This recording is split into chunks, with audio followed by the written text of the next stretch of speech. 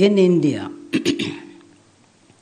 people are familiar with the idea that at the birth of divine personalities, the gods rejoice. There are festivities in heaven, man and nature thus cooperating, heralding a unique event.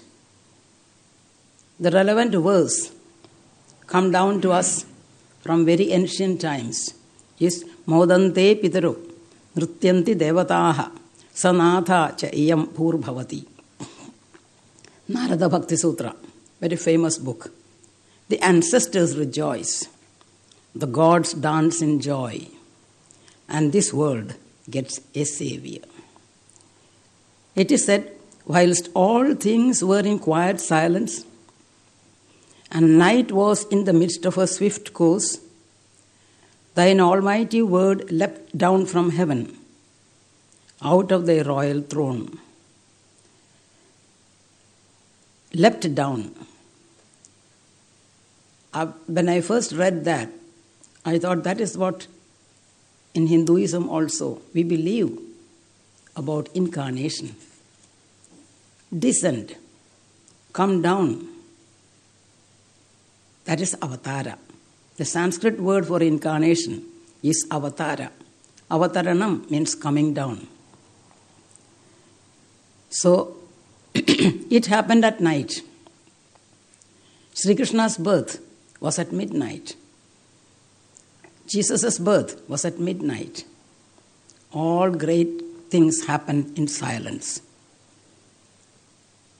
Sri Ramakrishna says, when a pot is being filled with a liquid, it makes a gurgling sound.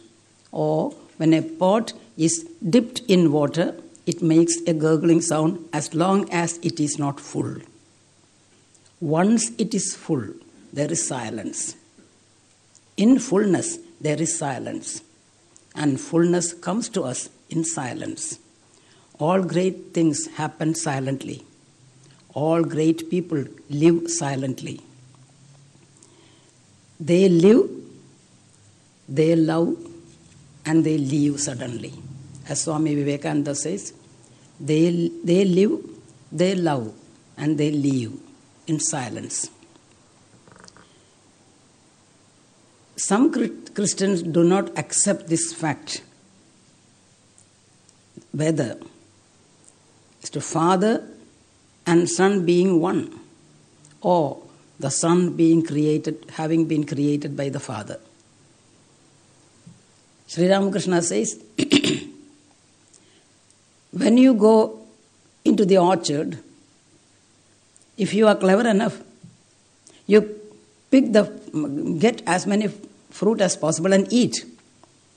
Instead of that, if you go on trying to find out the number of trees there, the number of leaves there, the number of fruits there, you will not be able to eat.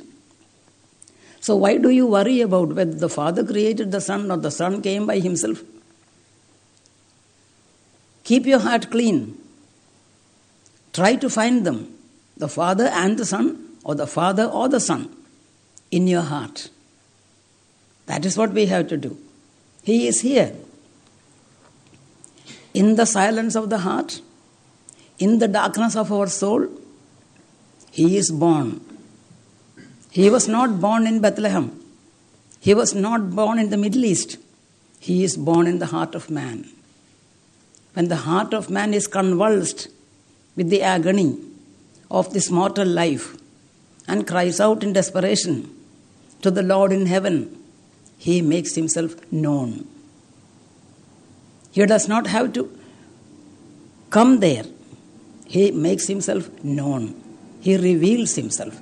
That is what is meant by revelation or incarnation made to be known. Dr. Radhakrishnan, in his introduction to the Gita, talks about this controversy of whether the Father and Son are one or the Father created the Son. He says, the view that finally prevailed was that the Father and the Son were equal and of the same substance. They were, however, distinct persons, ever made of the same substance. I and my Father in heaven are one. That is Advaita Vedanta, non-dualistic Vedanta, according to us Hindus. I and my Father in heaven are one. Where is heaven? Here, in our heart. When the heart is pure, heaven opens. And when the heart is filled with worry and agony and fear and anger, there is hell. We ourselves create heaven and hell in our heart. It's up to us as to what we would choose to have. So you cannot, according to Radhakrishnan, you cannot equate the Son with the Father. So the Son always remained the Son. And he reveals himself to the innocent heart. The questioning, the inquiring, the doubting heart can never see the Lord. Samshayatma vinashyati. Sri Krishna says in the Bhagavad Gita, the doubting heart gets destroyed. Not that we should not question. We should question. Reason about it, what we hear, and then come to a conclusion, and then act upon that. Shravanam, Mananam, Nididhyasanam. That's the way of spiritual life. Shravanam, listening to. Mananam, thinking over that, pondering over that, what you have heard. Nididhyasanam, meditate and practice. It is not academic knowledge. It is practiced knowledge. That is science. Religion is the greatest science. It is not to be talked about. You can read, you can listen, you can talk about it to remove your doubts and then practice it, live it. Religion is to be lived. Many years ago, when the great monk Swami Ranganathananda used to come, in one of the homes there was a talk by him. And when it was time for dinner, everybody relaxed. Then one Indian gentleman, I don't know now who it was, sitting near me, because I had been invited to that house, told me, I have read the Gita, Mataji. I said, Gita is not to be read. Then what is it for? I said, to be lived. Oh, I don't understand all that. He was boasting that he had read the Gita. It's not a novel to read it once. You study it and live it. What's the sign that you have studied it? It will come through every action, or at least once in a while, through your life. That's called study. It's not science, physical science. Physical science stands apart from you. The subject and the object remain separate, one from the other. Whereas in religion, you become one with that. What you learn, what you study, what you understand, you become one with that. And slowly, slowly, all that you have understood oozes out through your talk, walk and look. It will take a long time, but consciously we try to live. Unconsciously it will come out. That's called religion. So the Lord reveals himself only to the innocent, not to the calculating mind, not to the cunning mind. So who got the intimation first of the Lord's arrival in human form on this earth? The shepherds, the innocent shepherds. They were the children of the earth, innocent shepherds, completely original, Mother Nature's own children, uncontaminated by worldly craftiness or treachery. They got the intimation about the great coming. They couldn't believe. They did not feel proud. They did not boast about it to other people. They were overawed. Seeing the fear in their eyes, the angel pacified them. Fear not, for behold, I bring you good tidings of great joy, which shall be to all people. This very day, in King David's hometown, Bethlehem, a Savior was born for you. Look at the beauty of the message. For you, because only you people can see him, can recognize him, can understand him. Others may see him, but they won't recognize. A Savior was born for you. He is Christ the Lord. The poor shepherds were astonished. Then still they didn't say anything. They did not talk. They did not talk to each other even. They heard the angels singing, "Praise God in heaven, peace be on earth to everyone who pleases God." Look. Peace be on earth to everyone who pleases God. The others may not, peace will come to them, but others may not realize it. They won't experience it. So that the shepherds proceeded to the manger, saw the baby dressed in baby clothes, as the angels had said, and they told Mary what had happened. After 8 days, the baby was named Jesus according to the law of Moses. We have got this system of naming children in India according to the star under which it's born, the day, according to the day. So also they had some kind of system. And as had been instructed by the angel before the conception to Mary. Now, by the age of 12, till the age of 12, the boy grew up as a carpenter's son. He did not show any extraordinary, extra or superhuman characteristics at all. At the age of 12, they all went for a pilgrimage. But then, in Jerusalem, after the Passover was over, the great function, the great festival, the parents started back for home. They always traveled in huge crowds. They never traveled alone because days were not very peaceful. So they did not see the child near them, close to them. They thought he was somewhere in the crowd. But after a long time, they found that the child was missing. For 3 days, they looked for him. They went back. And in the huge temple, among the big crowd, they began to look for the little boy of 12. Then they saw him. A similar incident we see in the life of Sri Ramakrishna also. Then they saw him seated in a hall in the midst of great scholars and savants and discussing with them very seriously, sitting and then interrupting them in their discussion. It is not like that.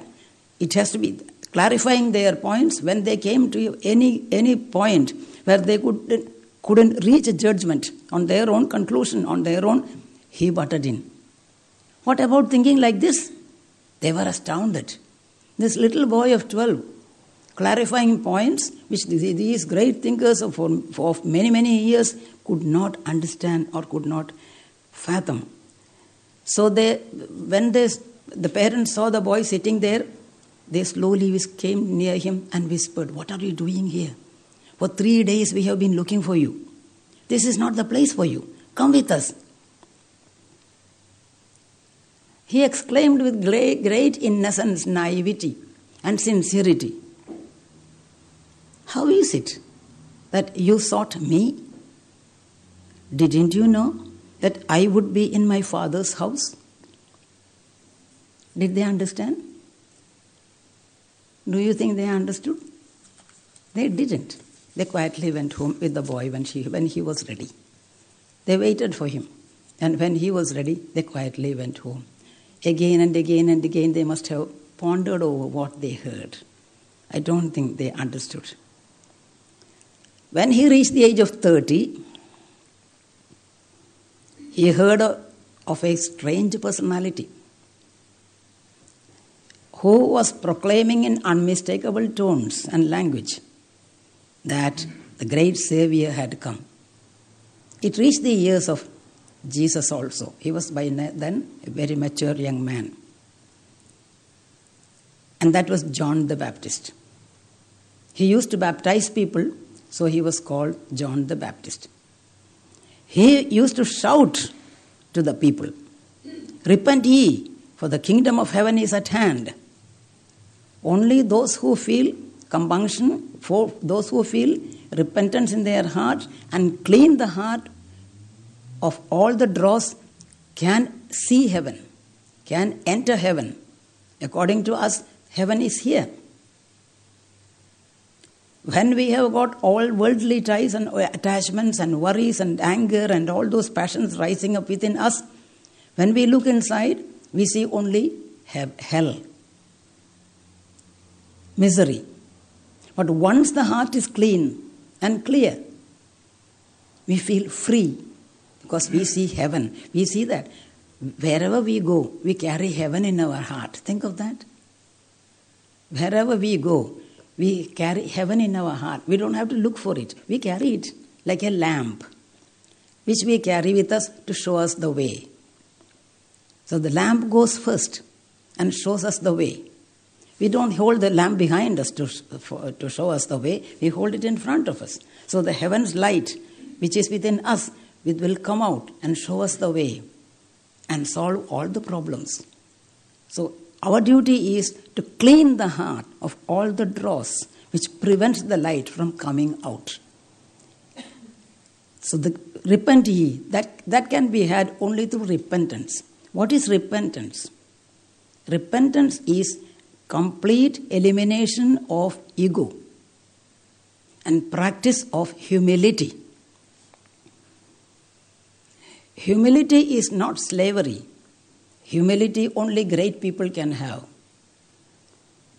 Only great people can have humility. They know that by bending their head in front of other people or to other people's or giving way to other people's opinions, they are not going to be less, any less at all. There is a saying in English that the branch, the bough of the tree which refuses to bend will break. That which bends, it will raise its head again. Pranadabin Uchit Sunichena, Chaitanya sings, the name of Hari can be sung, the name of God can be sung only by a person who is Trinadabin Sunichena, more humble than grass.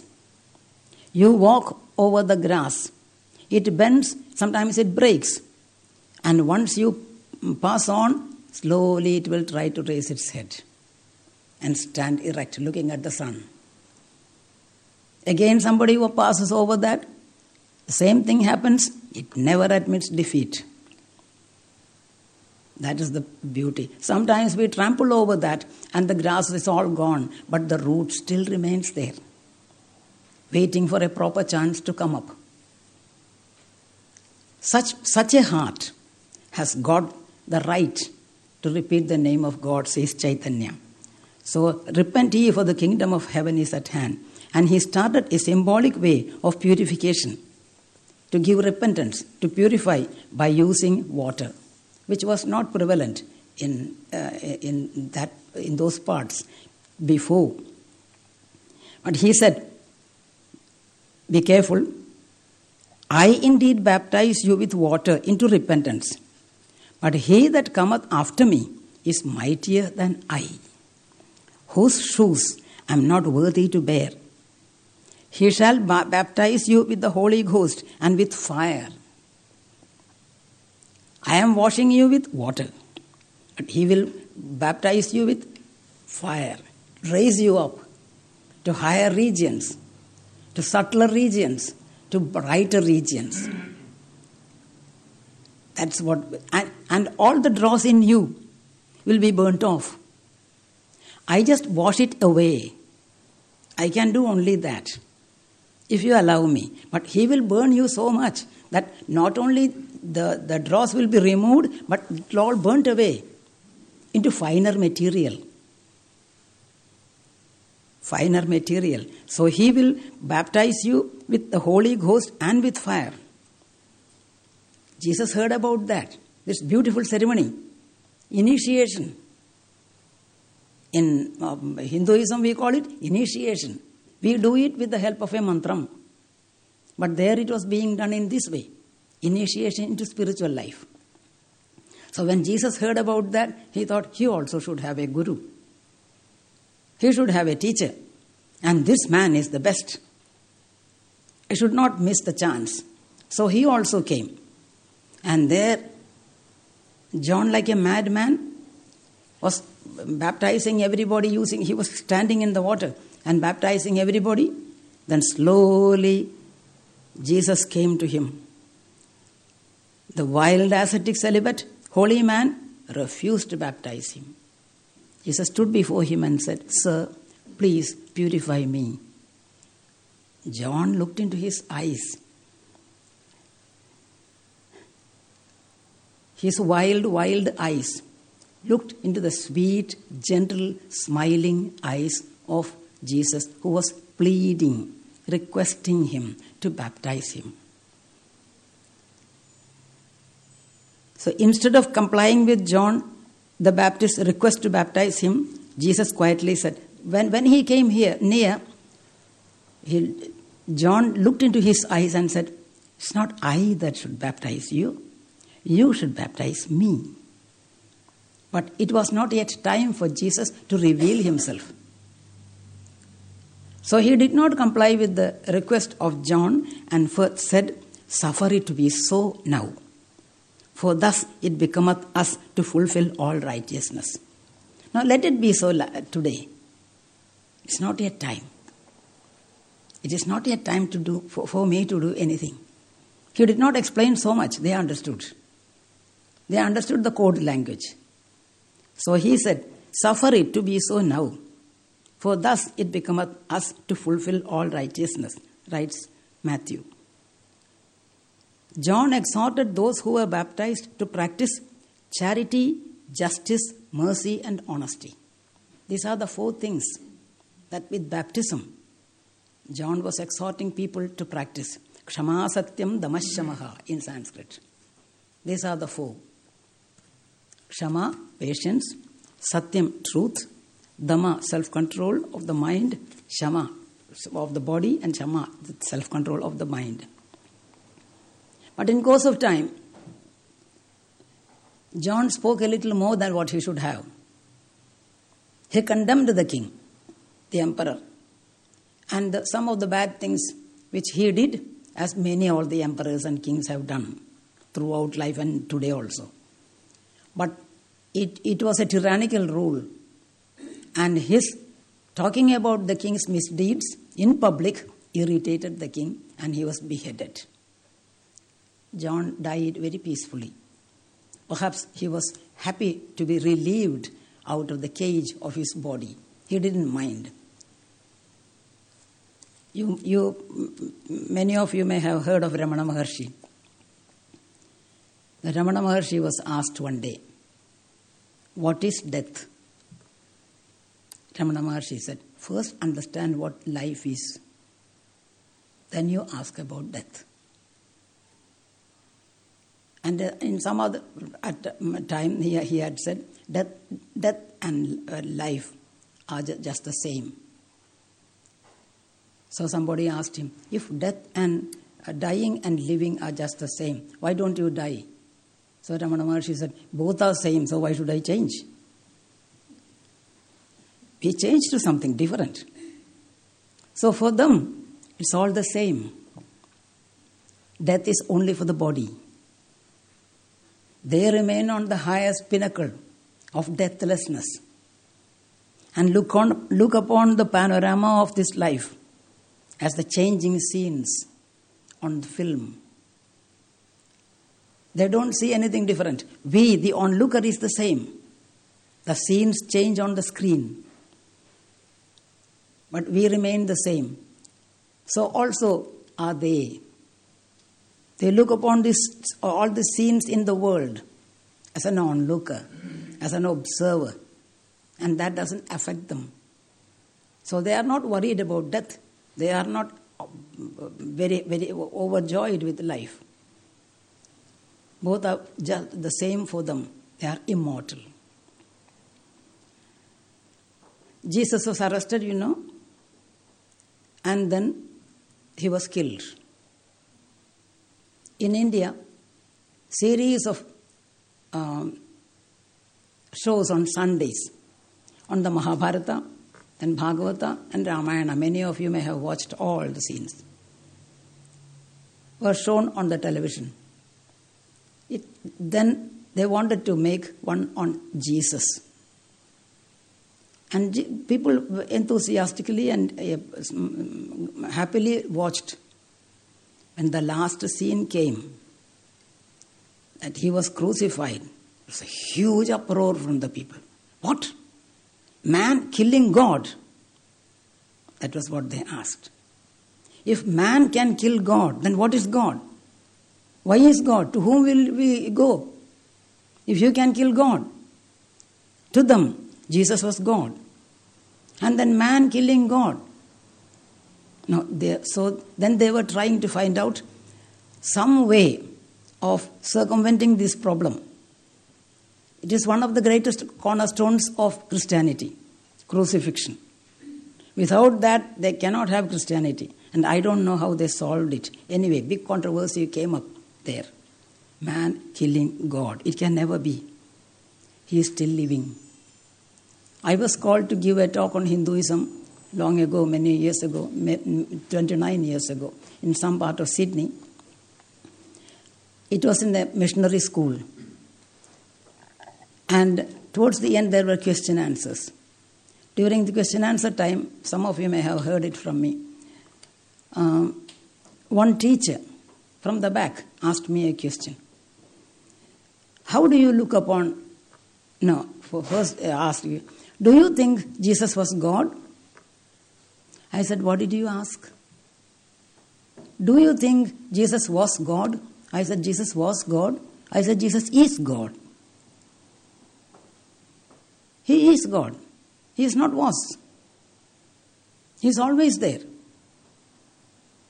So when you stick to the words of the book, Jesus has died and then come out again. For us, there is no dying and coming out. Jesus' real personality was not touched by the crucifixion. He was the same throughout. So there is no saying that Jesus was God, is God, forever. It didn't start, it will not end. That's why we say God is infinite, God is eternal. There is no past tense, there is no future tense. It is the eternal present. So like all other teachers, instantly recognized his future torchbearers. If you study the lives of all the great incarnations, you will find that at one stage of their life, in the human form, they found out his followers, his disciples, who will be his torchbearers after their body was gone.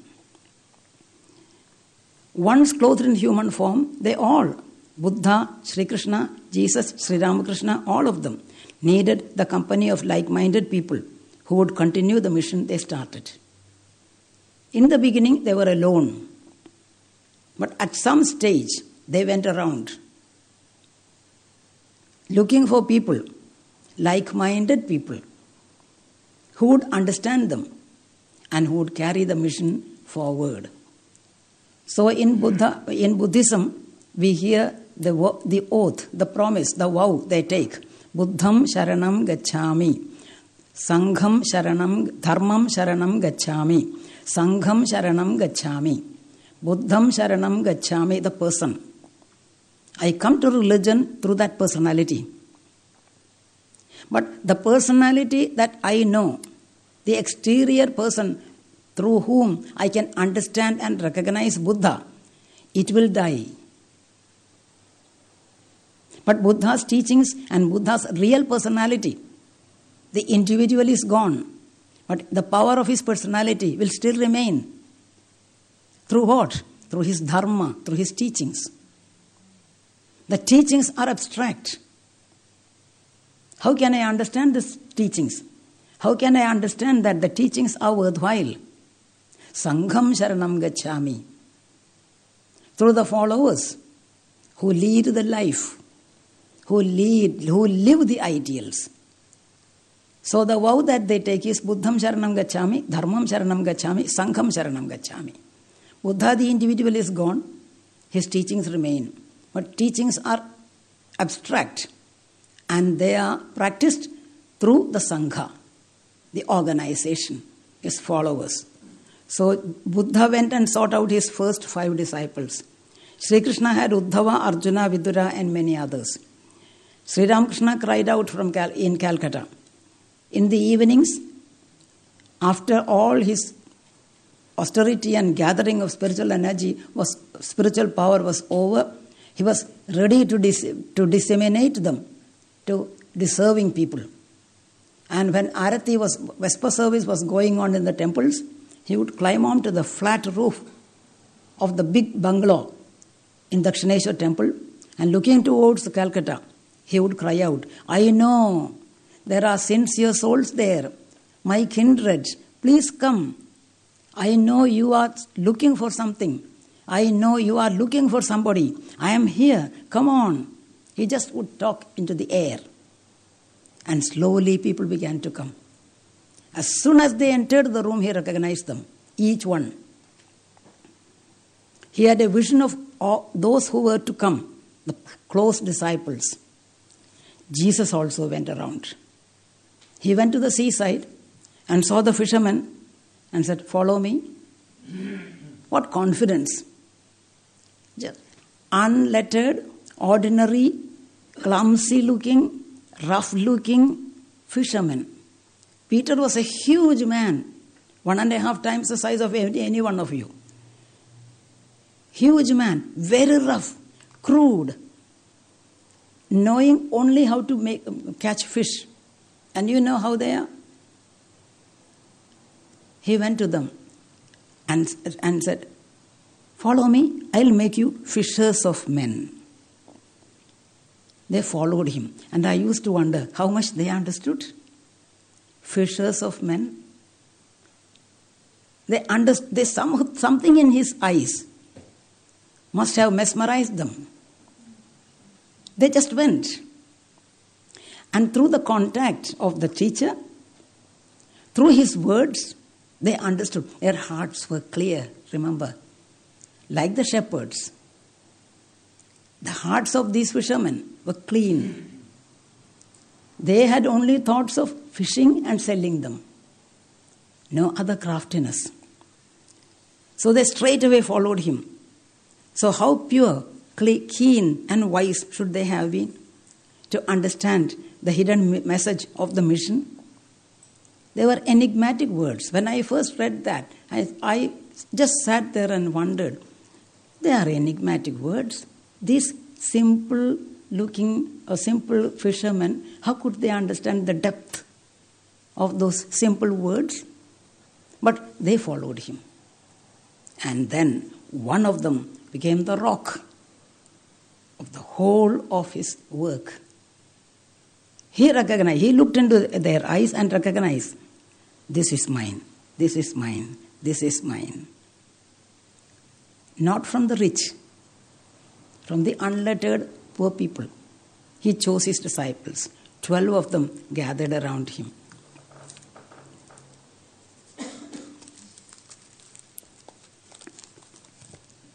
Now, who is this Jesus?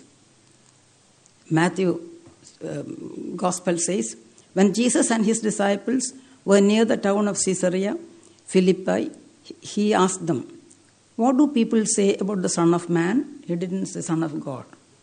About the Son of Man? The disciples answered, some people say, you are John the Baptist, or maybe Elijah, or Jeremiah, or some other prophet. Then Jesus asked them, what do you say I am? Simon Peter spoke up, you are the Messiah, the Son of the living God, not Son of Man. The Son of the living God. Look, not Son of God, the Son of the living God. Each word has got depths of meaning. It's worthy of meditation. Then Jesus told him, Simon, son of Jonah, you are blessed.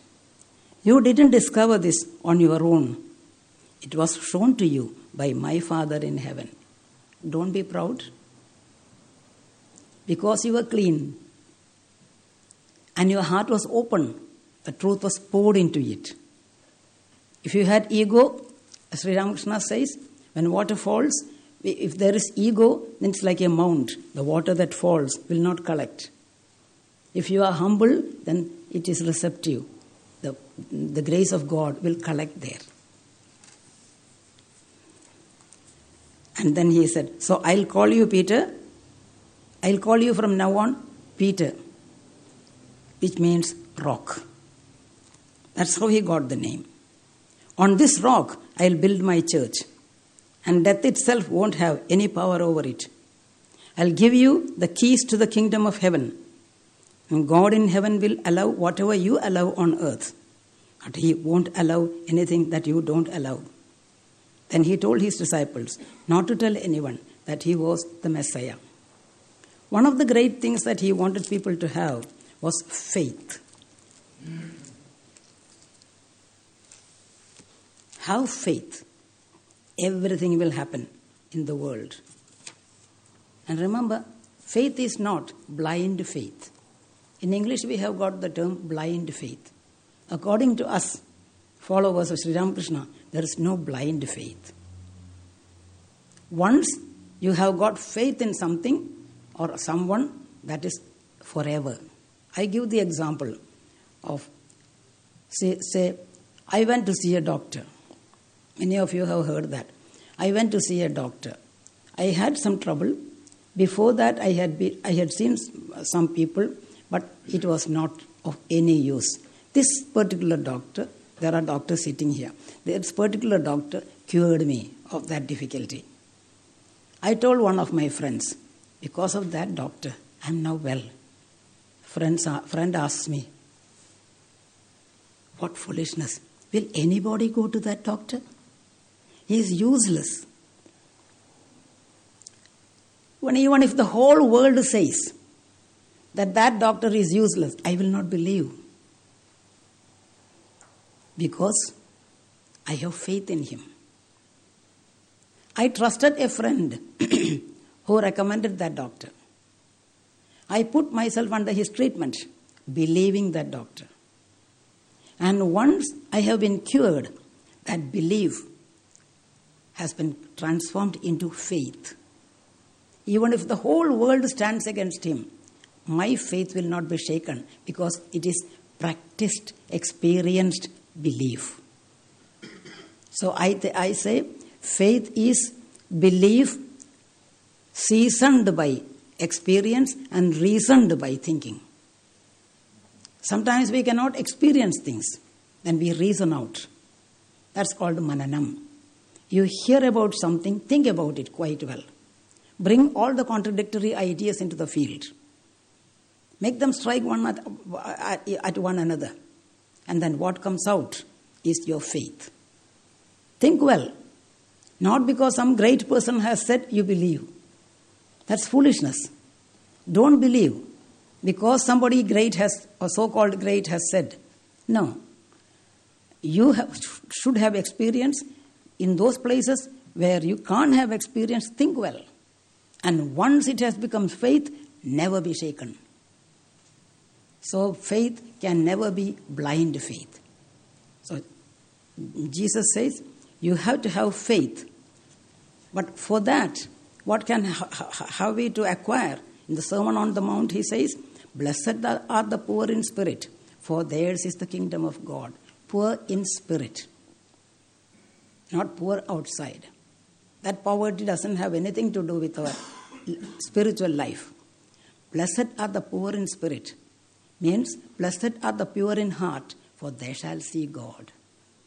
Only in the pure heart can we see God. You know, in Hinduism, we have got one name of God, and that is Vishnu. Vishnu means the all-pervading.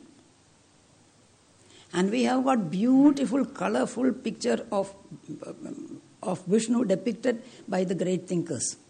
Not the calendar picture, the picture that we can have in our heart. And what is that?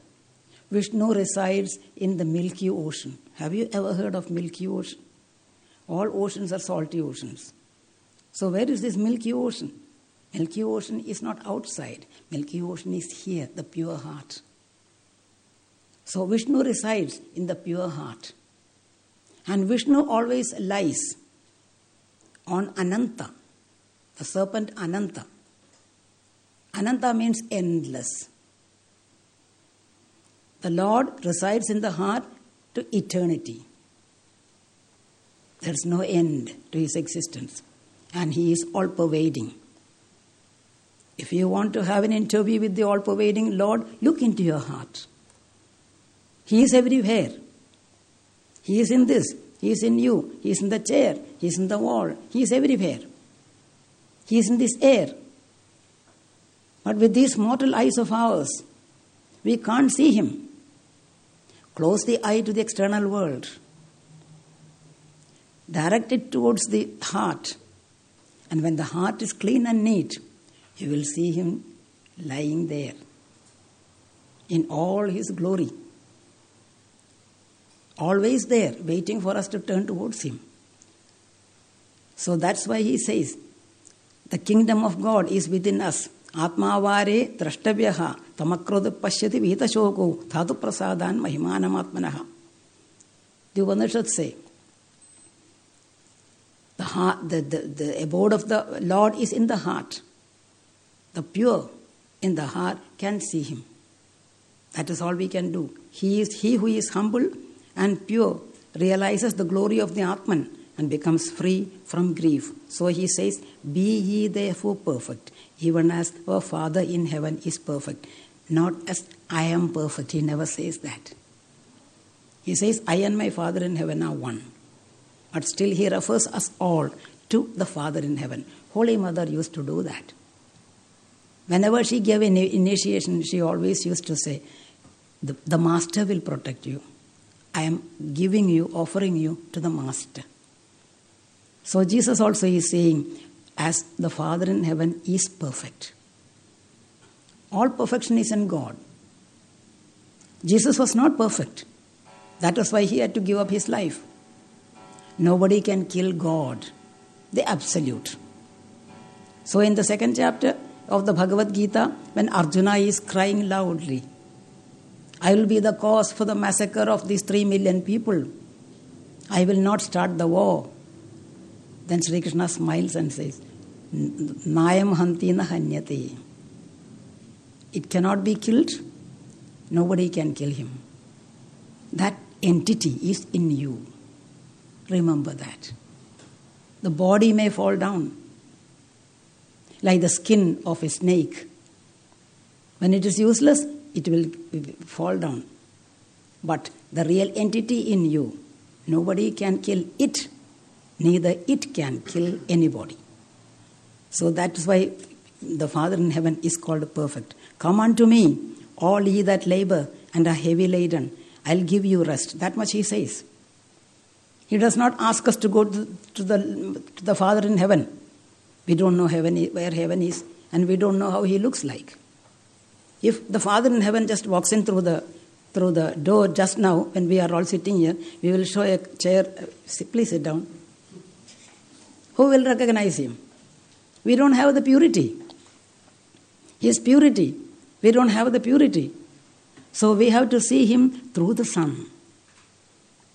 It's too dazzling. The real picture of the Lord is too dazzling and too subtle for us to grasp.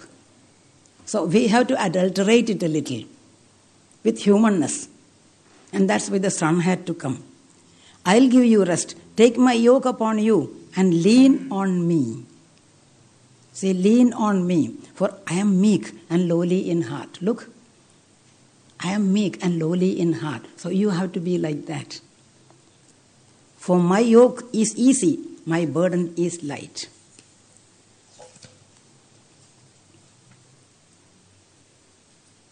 Imitation of Christ says, it's time. Prepare yourself to tolerate many adversities and every kind of discomfort in this miserable life. If you want to live life properly, be ready for all kinds of difficulties.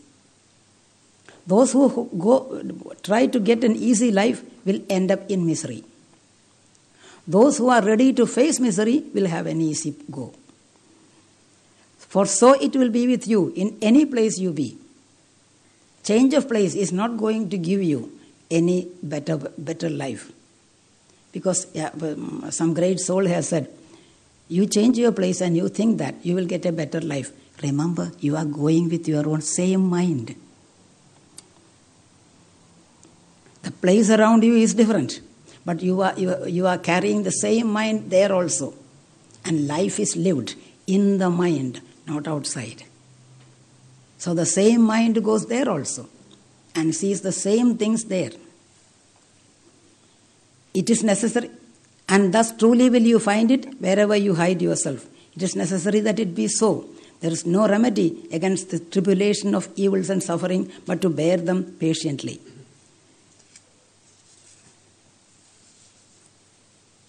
I think I'll stop.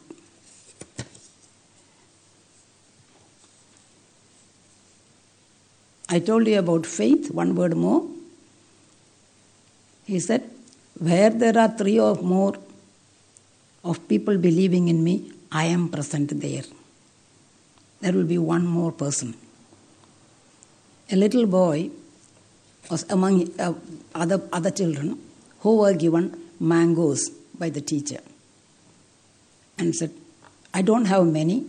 If people from the village see that, then I don't have any more mango to give them. So go to some place where nobody will see you and eat it. There were 3 or 4 boys. All ran into the wood and hiding behind the trees, climbing onto the top of the trees, and there and here and there, they ate it. One boy came back with the mango. And the teacher asked him, why? Why didn't you eat that? I couldn't find a place where I was alone. What do you mean? God was everywhere. Wherever I went, He was there. I could not hide it from Him. So I didn't eat. Take it back. You can't escape from Him. He is there. So that is called Shraddha. Where 3 or 4 people talk about me, remember I am the 4th person there, or the 5th person. I am there, remember. You can't hide anything from me. Also he said, faith. If you have got faith, and you ask this mountain to move, it will move. But you must have faith. With faith, if you do that, it will happen. Long ago, I am very old, so when I say long ago, it is really long ago. Long ago, I read a book on magic. How to practice, how to do magic. And in that, one simple experiment in the beginning was the 2nd or 3rd experiment was, look at a small branch. It is turning to the left, turned to the left. I look at it and then tell myself again and again and again and again that it is not turning to the left but to the right. Self-hypnotism. I say that again and again and again, and when I look, I see that it is really turned right. Till then I say that the bow will turn. That's the secret of magic. It has to happen. It is self-hypnotism. That's called faith. That's how these people do all kinds of magic. It will stay, the result will stay only for a short time, but it can be done. I have told you when we were children, magicians used to come to the school. They used to perform all sorts of things. We were all 9, 10, 11 years old. So we were 3 or 4 girls. We went to the mother and asked for 4 annas per head. Each person 4 annas. 700 girls in the hall. So the man must have got some money. When we asked for the money, a guest had come. So the auntie, uncle, mother, all of them had a discussion about what this magic was. And we overheard them saying, the magician gets control over all the people in the room he can glance upon. And through the practice of long years, he has developed such willpower and mental strength that he can make them all think what he wants them to think. But the effect will be only for 5 minutes. Hearing this, we went to school. And from 2 o'clock, magic show. So we were all sitting there. Then we could see on the platform the magician asking a girl to go out and bring a glass, a tumbler of sand. Tumbler transparent, you can see that it was really sand. So the girl brought this one glass of sand and he transferred that into another glass. And we saw it coming down as milk. Then he threw it into our midst. And it came down as biscuits. Small, small. We used to call them gem biscuits. Like gems, small. And one fell near me. Now, intellectually, I knew that it was sand. The magician wanted me to see it as biscuit. I was under his control. So I was seeing it as biscuit. The little mind had been briefed from home that sand does not change. Our seeing is changed. So I knew it was sand, and to test it, I ate it, knowing I was eating sand. It will remain as sand in my stomach. But I wanted to understand its taste. It tasted beautifully like gem biscuit. Willpower is such, it can work miracles. So it is self-hypnotism.